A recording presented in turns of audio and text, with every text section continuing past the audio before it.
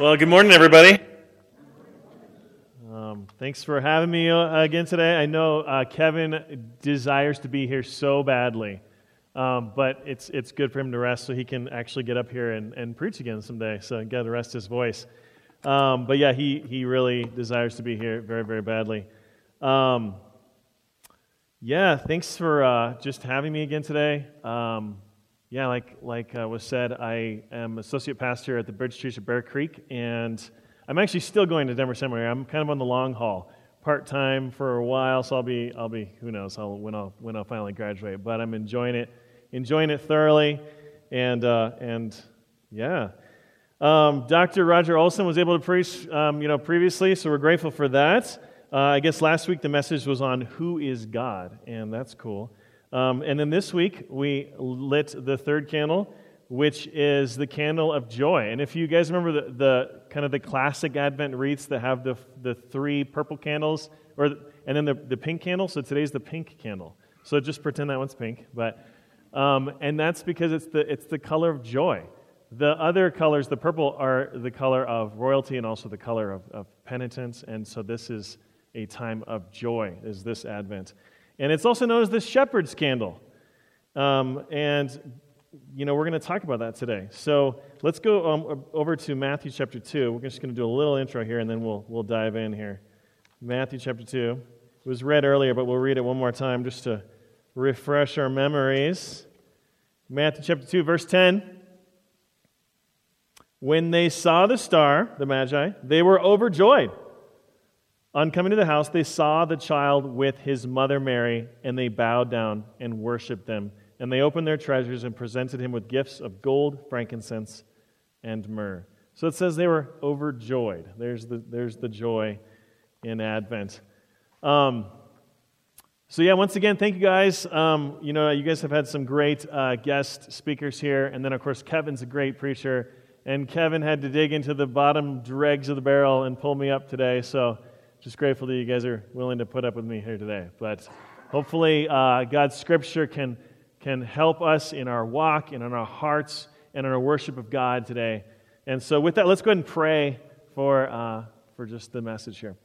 God, we're grateful for the season of Advent, this time where we get to wait for your coming. God, we are grateful for all those that are here today. We do pray for all those that are not here today, for all those that have passed recently, for all those that are mourning. God, we know that this is such a season of mixed emotions.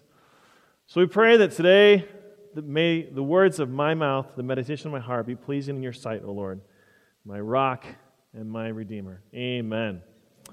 Amen. So joy. This week in Advent is joy. We, of course, know it's the time of joy of Jesus' birth. That's the whole point of Advent. But sometimes it's hard for us to conceptualize that, because especially if we grew up in the church, we're like, yeah, same thing every year, got it. And sometimes it can become kind of just a drone and we get lost in it. So I like to think about joy, like what brings joy in my life. My wife and I on Saturday are celebrating our 17th wedding anniversary, which is pretty cool. So she's put up with me for 17 years. That's pretty remarkable. That's a miracle in and of itself. But that brings me great joy, and I'm looking forward to spending time with her this Saturday. And of course, I just enjoy just being married to her. And I love Advent. I love this whole season. A lot of people, like a lot of kids, they go, I like Christmas because I get presents. Well, I love the whole season of Advent. I love all the decorations and all the songs. And I love going down to the Christkindl Market downtown, and it's just all the festivities and stuff are such a fun, joyful time. I love the music. I'm one of those guys that can't wait for the Christmas music to come on. I'm one of those guys that listens to Christmas music in July. I'm one of those guys. And it's a joyful time of year. Last week, I just finished a final exam and brought joy to my heart to be done. So this was a really, really difficult class. It was with Dr. Craig Blomberg, and he is retiring. So I think he kind of stuck it to us that last term and really made it extra hard. And it was a very challenging class. I learned a lot, but it brought me great joy to be done with my final exam, right? At the same time, though, it's been a difficult season. And, Michaela shared a little bit about that. Kevin has maybe shared with you guys a little bit. But it's been a difficult season. I mean, getting hit by a car last year, and then his leg flaring up again, and then being sick week after week after week, and just all the craziness that's been going on. It has been a season of difficulty. It's been a difficult season in my life as well. There's been much death, much disappointment, much financial difficulty. I was even telling Phil I had emergency surgery 2 months ago. They had to operate on me. I had an intestinal blockage, and I would have died had I not gone into surgery. So I'm grateful for modern medicine. So that brings me great joy. But at the same time, these are very difficult and emotional things. And it feels like sometimes when it rains, it pours. So at times we can ask ourselves, or I can't stop thinking about Kentucky. I don't know if you guys have seen some of these pictures of that candle factory that was just flattened, and they're still pulling bodies out of there. And you just think, what joy are they experiencing right now? I mean, they were looking forward to Christmas. They had their Christmas trees up, and now it's gone. Where's the joy in that? These are kind of the tensions that we live in. We live in a really broken world. And joy can very quickly fade into anxiety. And that's a lot because we live in the world of the already but not yet, right? And we have to live in that tension. But we constantly wait in anticipation for that next joyful moment. That's sort of the world we live in. It's easy for us as Christians, I think, to anticipate things. We anticipate what church is going to look like. We know what to expect. We know that between March and April, there's going to be some Lent or Passion series kind of sermons going on. We know that in December, there's going to be stuff about Advent and Christmas, and so you're probably thinking, oh, great, Chuck's going to talk about Advent again and Jesus' birth and, the animals and the angels singing and all that kind of stuff. And yeah, I am. And we can expect this, and sometimes it can just become, like I said, monotonous. And this routine that's supposed to be life-giving can sometimes turn into something that's dead and dry. I know when I was a kid, I grew up in a liturgical church, and it became dead and dry to me because it seemed to me like it was the same thing over and over. But now that I've gotten older, I look back on that and I think about how formational it was and how important it was to my soul to instill some of those traditions and understanding God and His sovereignty. But it is hard sometimes to maintain that joy in what we're doing. And it's hard sometimes to remember the why in what we're doing.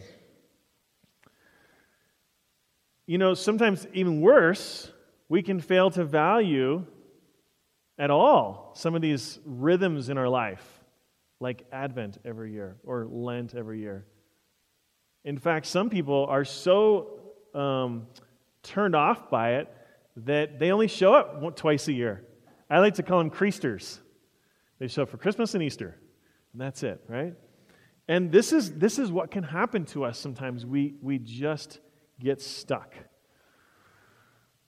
So, with all that kind of Debbie Downer kind of talk, let's talk about Advent. What is this? How can we gain joy in a world so broken and so full of hurt and discouragement or even monotony? Let's back up for a second. Advent, what does that even mean? The word Advent is derived from the Latin word adventus, which means simply arrival. And Adventus was a ceremony that Roman cities would celebrate in anticipation of the arrival of either a Roman emperor or some dignitary.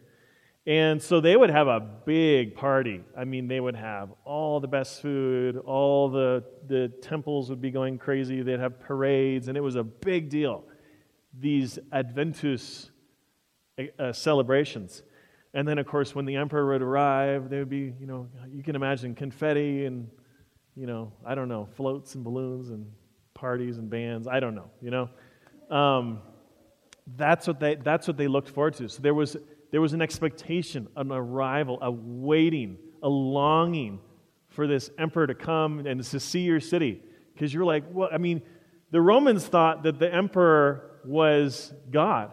was deified. And so when the emperor showed up, it was like God showing up to your town. So it was a big deal, and they were very excited about it.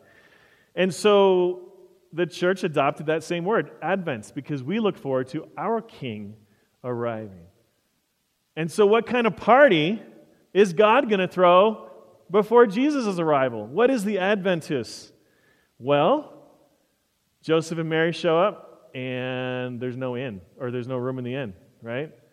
We know this story. I'm old enough to remember when you would go somewhere and you had to drive around and look for a vacancy sign in a motel. And they drove around, and there was nothing. There was a trip I took one time from Tucson, Arizona to Portland, Oregon. And the whole trip, everywhere I went, there were no vacancy signs. And so I slept in the car on the various nights that I stayed. And this was the world that they lived in, except it was much worse. They didn't have a car to sleep in. They had a donkey, and she was pregnant, and then she was going to give birth. And so what did they do? Well, they gave birth, and they put Jesus in a manger. And we always think manger, that's sort of a religious Advent speak. Nobody knows what mangers are anymore. It was a feeding trough. It was a feeding trough. They put Jesus in that because they didn't have a proper place to put him. So this is the party that Jesus arrived in. There was not much expectation. There was not much fanfare. There was no big band. There was no balloons or floats. It was them arriving to no vacancy signs and some dirty shepherds showing up to give their praises. So today we're going to look at the shepherds because this is the shepherd candle that we lit today, the candle of joy. And we're going to look at these shepherds who received the word of Jesus' birth. You know, sometimes we can mix up the stories of who arrives where and when. In Matthew, we learn about the Magi and how they showed up from a foreign land, and they came chronologically much later. The shepherds came really early, and that's the passage in Luke. So we're going to read that passage here today. So let's go ahead and pick up here in Luke chapter 2. So grab your Bibles. And we're going to learn about this announcement of Jesus' birth and what we have to look forward to. It says in verse 8, chapter 2, "And there were shepherds living out in the fields nearby, keeping watch over their flocks at night. An angel of the Lord appeared to them, and the glory of the Lord shone around them, and they were terrified. But the angel said to them, 'Do not be afraid. I bring you good news that will bring great joy for all the people. Today in the town of David, a Savior has been born to you. He is the Messiah, the Lord. This will be a sign to you. You will find a baby wrapped in cloths lying in a manger.' Suddenly, a great company of the heavenly host appeared with the angel, praising God and saying, 'Glory to God in the highest heaven, and on earth peace to those on whom his favor rests.'" Well, this is quite a scene. I think this is one of those passages where we've heard it so many times, we just don't quite understand how crazy this scene was. So there's shepherds, they're hanging out in the fields at night. I don't know what they're doing, sleeping. Maybe they use the sheep for pillows. I don't know what they're doing. But it's the nighttime. And all of a sudden this angel shows up and starts talking to them. Now, we think of angels as these chubby little kids with wings. Well, if you read it scripturally, angels were like warriors, big, beefy men with swords, and they were here to slaughter. One angel took out Sennacherib's army, the army of the Assyrians. I mean, that just one angel killed them all over just one foul swoop. So if an angel shows up to you, you're not, "Oh, look, a little angel showed up." No, you would be terrified of an angel. So an angel shows up. He gives them this good news. He says that don't be afraid, first of all, because you should be afraid, but don't be. And I have good news. What's this great news?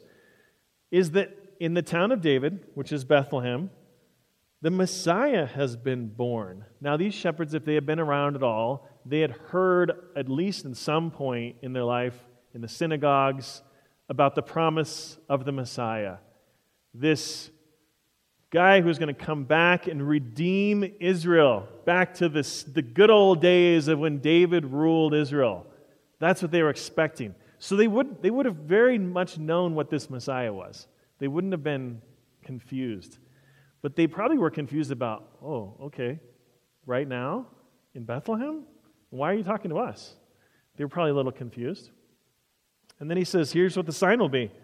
You'll find a baby wrapped in cloths, lying in a manger. Now that was really weird.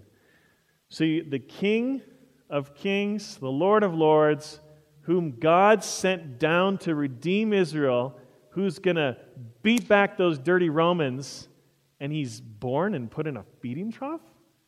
I mean, I guess that is a sign, because there's probably only one baby that night that was in a feeding trough, wrapped in clothes, and that was Jesus. So it was a good sign, but it was a little weird. Like they were very, I'm sure, very baffled. And then at the very end of this, boom, all of a sudden the heavens open up and these angels start singing. And once again, they were probably a little freaked out. And I don't know what they were thinking, but they were probably rather terrified. It says an angel came down and talked to them. The angel, the word in Greek really literally just means messenger. A messenger. And it's very common in Scripture, like I said earlier, that when people see an angel, they are struck with terror. In fact, we read about Joshua. When he saw an angel, he fell flat on his face immediately and was like, oh my goodness, please spare me. We know that when Isaiah was caught up in this dream in the temple and the seraphim, which are maybe some form of angels, he was like, I'm going to die. You know, and the people in the Scriptures when they encountered angels were absolutely terrified. But it's also interesting when it says that they brought good news. The word in the Greek is the verb form of a word. If you guys were around several months ago when I came and talked about the word evangelion, which is where we get the word evangelism from, that's the same word that's derived from in the verb there. And it says, I brought this good news to share with you. The other kind of thing, if you guys are Greek nerds, I don't know if I am a little bit, but they use the middle voice. And in Greek, they have this middle voice, which means it's like there's something very special and important, and you got to focus right here. This is the thing right here. Don't look at anything else. Focus on that. That's what kind of the middle voice is. And they're saying, we're bringing this good news. Or the gospel. That's where we get the word gospel from.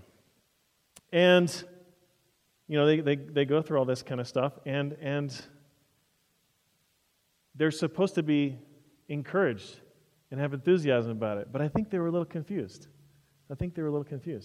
And I think about, do we have the same kind of enthusiasm that the angels had to share the good news? I know sometimes I can get confused about what I'm supposed to talk about, maybe like these guys were, or I get afraid because I don't know what to say. But yet we are called to go and share this good news in the same kind of power that the angels shared it with the shepherds. And, that's what our calling is. That's what our calling is as evangelism. But the big question is, why shepherds? Why did the angels go to the shepherds? Why didn't they just go to, say, King Herod or the Sadducees or the Pharisees or talk to the Sanhedrin? Well, I think if they did, they would have immediately gone and killed Jesus because they knew that the Messiah was supposed to be this new king, and it would have removed their power. But why shepherds? Like, what was so special about the shepherds? Well, nothing, in fact. And that's why God came to the shepherds. See, shepherds evolved in kind of how they were viewed in society. So King David, when he was a shepherd in Israelite times, like in the old Israel, it was kind of an honorable job, an honorable profession. But by the time we roll into the first century, especially under Rome, shepherds were not, well received.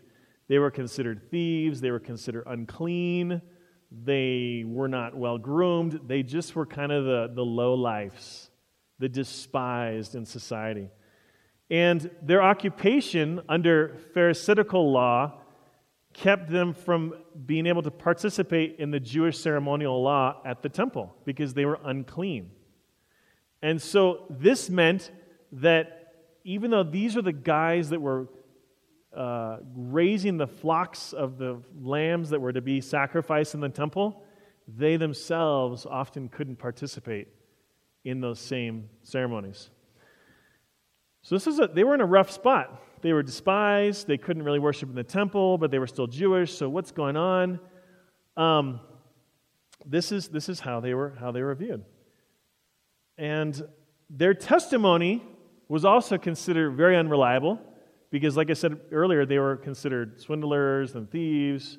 So in a lot of Jewish writings, it said you should not take their testimony into the court of law because they're just liars. Just don't even listen to them because they were that despised in the society. But we see this kind of consistent praise of the despised, the lowly throughout the Gospel of Luke. And we'll get to that a little bit more. But I want to just talk about, because I think it's hard for us to conceptualize how bad they were. And I was trying to think of an example of somebody who's despised in our society. And I used to work within the childcare industry, and I think that childcare workers are somewhat like the level of the shepherds in today's world.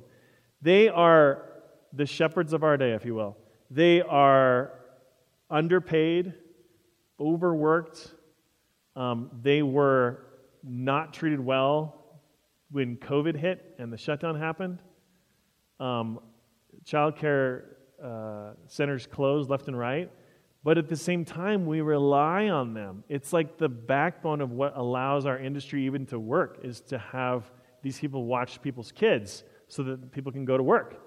And yet they're despised. They aren't really cared for. And so, but then I thought, actually anybody who was considered an essential worker when everything happened is sort of the despised, right? The stock clerk, the guy that works in the Amazon warehouse that packs that box that your item can arrive the very next day. We do not consider those people at all. I think about the people that worked at this candle factory in Kentucky. They were probably despised, making minimum wage, working a grueling job. Nobody cares about them. Nobody knows them. I even looked up, because I was like, well, what candle factory was this? It was like a generic candle factory that made candles for whoever needed them. Like, talk about, no name. They were nothing. Nobody knows who these people are. They were despised. And so we can think about this in our society. We think about this a lot. Where we have despised people, we just don't think about it. Like our clothes. We want that cheap t-shirt, but that cheap t-shirt is made in some sweatshop overseas. And then so we don't have to pay much money for that. They're despised. There are a lot of people in our society that are despised, and the shepherds were in that same category. So I hope that helps us kind of get our brains around what place in society the shepherds were in. But I think it's ironic that the people charged with carrying... I already said that, actually. Sorry. Bear with me here, guys. Lost my spot here. Here we go. So God shows these people, shows these shepherds to be among the first to hear of Jesus. And I think what this does, it demonstrates God's care for all people, not just those that are great, not just those that have places in the temple or places of honor in the synagogue or the rulers or whatever, but the lowliest, most despised people. I mean, look at what he used to build this new kingdom through the Messiah. He had a young girl, Mary, who was probably a teenager when she was conceived with the Holy Spirit of Jesus.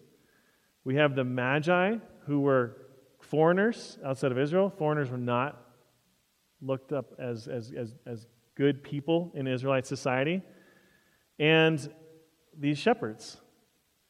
And we see throughout Luke, he talks about despised people. Samaritans and Gentiles, tax collectors and sinners, women, the poor. These were all people who were despised in their society, and yet they're given a huge, important place in the Gospel of Luke and in the ushering in of God's kingdom through Jesus. So we see that God cares for all people, and that's why he comes to the shepherds. And so it's something we can't just forget. It wasn't just these cuddly sheep like we see in these greeting cards. It was the most despised, and that's what God came and started his kingdom with. So we have to ask ourselves today, what despised class in our society are we neglecting? I think about it all the time. because we live in such a cush society in America. The poorest people in America are richer than some of the richest people in other countries. We live in a world full of despised people, and yet we are called to care for them because God used them in great ways, and we too are called to care for them as well. You know, there's a slew of Afghan refugees coming into the United States right now. I'm not sure if you guys have been paying attention to Afghanistan, but Denver Rescue Mission has been doing a bunch of work with placing these people. There's a guy in my church, a good friend of mine, Tom Levitt, he's the director of family services and community ministries at Denver Rescue Mission. And he is placing these Afghan refugees in various houses and making sure they're taken care of and so on. And these people are coming from a very, very broken world, one of the poorest countries in the world, war-torn, and it always has been war-torn. This is not just something that's gone on over the last 20 years. Afghanistan has been the place of wars and the pawn of empires for millennia. So here's what they're coming over here in the United States. It must just be an absolute culture shock for them to come here. Maybe they don't speak the language. They certainly don't understand the culture. Everything's so different for them. And these are the despised in our society right now.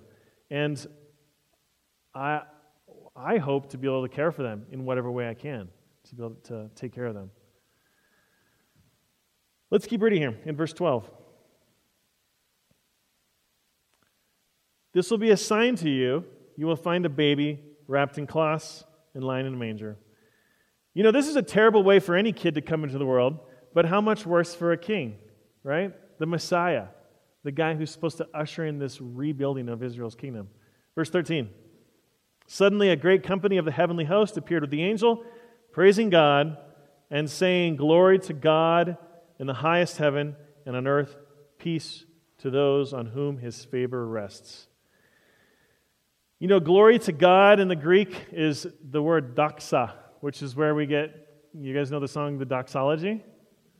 Praise God from whom all blessings flow. Praise Him, all creatures here below. Praise Him above, ye heavenly host. Praise Father, Son, and Holy Ghost. That's the doxology. It's bringing glory to God because that's who He is. And that's what this is supposed to be here, the doxa. This is God's glory bringing the Messiah down to earth so that He could build His church, the kingdom of peace. Because it says here, and on earth, peace to those on whom His favor rests. It is interesting that it's because, you know, I grew up watching the Charlie Brown Christmas, and Linus says, "And peace to all men on earth," or something like that. He doesn't say it at all right in the passage, because it says right there, "To those on whom His favor rests." Or in the English Standard Version, it says, "Among those with whom He is pleased." What does that mean? Well, I think that God gave everybody a way to come into His kingdom, but it's important that we take that step to have faith, to find favor in God, to ask God, "God, please, I would like to be part of this kingdom. Please have mercy on me, a sinner." So if maybe you're visiting here today, maybe you're online watching this for the first time, and you haven't found favor in God, well, guess what? You can do that today. You don't have to go through some 12-step program or whatever. You just need to find favor in God today by just saying, "God, have mercy on me, a sinner." So it comes back to joy here. The joy of heaven is knowing that God makes good on His promise.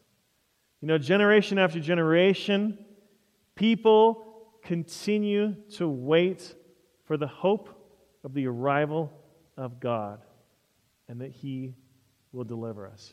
Remember, we live in the already but not yet. We talk often about our salvation, but we're not really truly saved until Jesus comes back. That's when the fullness of our salvation is lived out. It's something that we await, it's something we look forward to, and it's something that should bring us joy. Dietrich Bonhoeffer, you know, his little book on Advent, I know Kevin's been throwing that in the email. It is an astounding and amazing book on Advent. But he said at one point The joy of God goes through the poverty of the manger and the agony of the cross. That is why it is invincible, irrefutable. It does not deny the anguish when it is there, but finds God in the midst of it. In fact, precisely there. It does not deny grave sin, but finds forgiveness precisely in this way. It looks death straight in the eye, but it finds life precisely within it. This is what joy is. And Dietrich Bonhoeffer can walk the talk, right? Because he was in prison. He was eventually killed by the Nazis. And yet he found great joy. And some people forget this too. Bonhoeffer was in the United States and was safe, and he went back to Germany because he felt like he needed to care for his people. So he found great joy even in the midst of some of the worst times of his life, being in prison and so on. So it got me thinking about, there's a psychology between happiness and joy. Okay? Happiness is sort of more of an emotion. Joy is more of a state of being. Joy should be consistent, and it's cultivated internally. It comes when you make peace with who you are in God, why you are, and how you are. Does that make sense? And happiness is typically externally triggered, okay? It's based on other people, things, places, thoughts, and events. So, happiness is when I eat a piece of chocolate. It brings me happiness, right? But joy is this more long-suffering. It's this like longing, this hope. I find joy in things, different circumstances, like working towards obtaining my degree, my Master of Divinity at Denver Seminary. It brings me great joy to go through this, even though there's great pain amidst all the studying and learning Greek. It's so hard. And it brings great anxiety, but it brings me joy because there's not necessarily happiness all the time, but there's an internal joy. Another thing is it can bring us great joy when we go through medical treatment from a disease that has threatened our lives. I mean, many of us know people who have survived like stage 4 cancer or whatever and have a different outlook on life now. They just have rewired their brain because they had that taste of almost being on the precipice of death, and yet they turned back. This is the joy that they have. You know, when we see a child doing well under our care, for the parents in the room, it brings us great joy, even though our kids can sometimes be a terror, right? I have a 2-year-old and an 8-year-old, and they can wreck a house like nobody's business, right? I mean, make a big mess and whatever else, and then they throw fits sometimes, but you know what? It brings me great joy because of who they are and that they are a creation that God gave to us and put under our care. So even in the midst of the difficulties of parenting, we can find joy in that. And even if you don't have kids, you can very clearly understand that, like because we've been around people that have kids. Also, I think when we regularly care for the weak, the helpless, the despised in our midst, it can bring us great joy because it's something much bigger than us and our own fleeting happiness. This is the reason why by the way, this is like totally off the cuff right now. This is the reason why we're addicted to social media or various things like TV, is because we get a dopamine hit in our brain every time we get a like on a post that we posted, or anytime some talking head on the TV says something we agree with, we get a dopamine hit and we literally become addicted to that fleeting happiness. And we want more every single time. But to find joy is something deeper. It's something longer looking. You're looking much past just the here and now. I think about what's the opposite of peace. For me, it's anxiety. And a lot of things can cause anxiety in our life. But once again, it's finding that joy deep down inside that God has given us a purpose here on earth. What are you doing to cultivate joy in your life right now? What are you doing to cultivate joy? Or are you just running around trying to gather up all the gifts and make sure everybody has presents and whatever else? What are we doing to cultivate joy in our life? You know, Advent is a season of waiting and wanting, looking and longing, desiring the joy of the transcendent Jesus to invade our lives. We look forward to that every year. I love Advent because we get to do that every single year. But something I've had to learn is that you can only do that when you slow down, when you simplify your life, when you sit in silence and solitude and just listen to God. We live in such a fast-paced, hustle kind of culture. And it just requires us to slow down, to stop, and just wait for Jesus. It's a pretty encouraging time of the year for me. This is also why, going back to, I talked about the liturgy or things that we do in church every time, like even the way the order of services is technically a liturgical thing that we do. Every week it's a little different. I mean, it's the same, but it's a little different, right? Different songs, but it's the same kind of order. A lot of times those things can become monotonous if we're not in touch with the joy that God's supposed to give us. But if we are, it will remind us of what's truly important. And that's why I thank you guys for coming today to put up with me, who kind of put together a sermon at the last minute here, to help you guys. I hope that the scriptures are edifying for you guys today. But today, it isn't just like me being up here today. It's the wholeness of our service. It's being in this building with one another. It's singing the songs together. It's lighting the candles. It's seeing that there's a big cross up here to remind us of Jesus, and He's resurrected. Notice Jesus is not on the cross because He is ascended. All these things are formational. They make us who we are, remind us of what's important. And so, thank you guys for being here today, because I don't even think we realize sometimes how important church is. Even though maybe sometimes it's just like that same thing we do every Sunday, it is incredibly formational. And it should help build that joy in our hearts that allows us to live the way Jesus wants us to.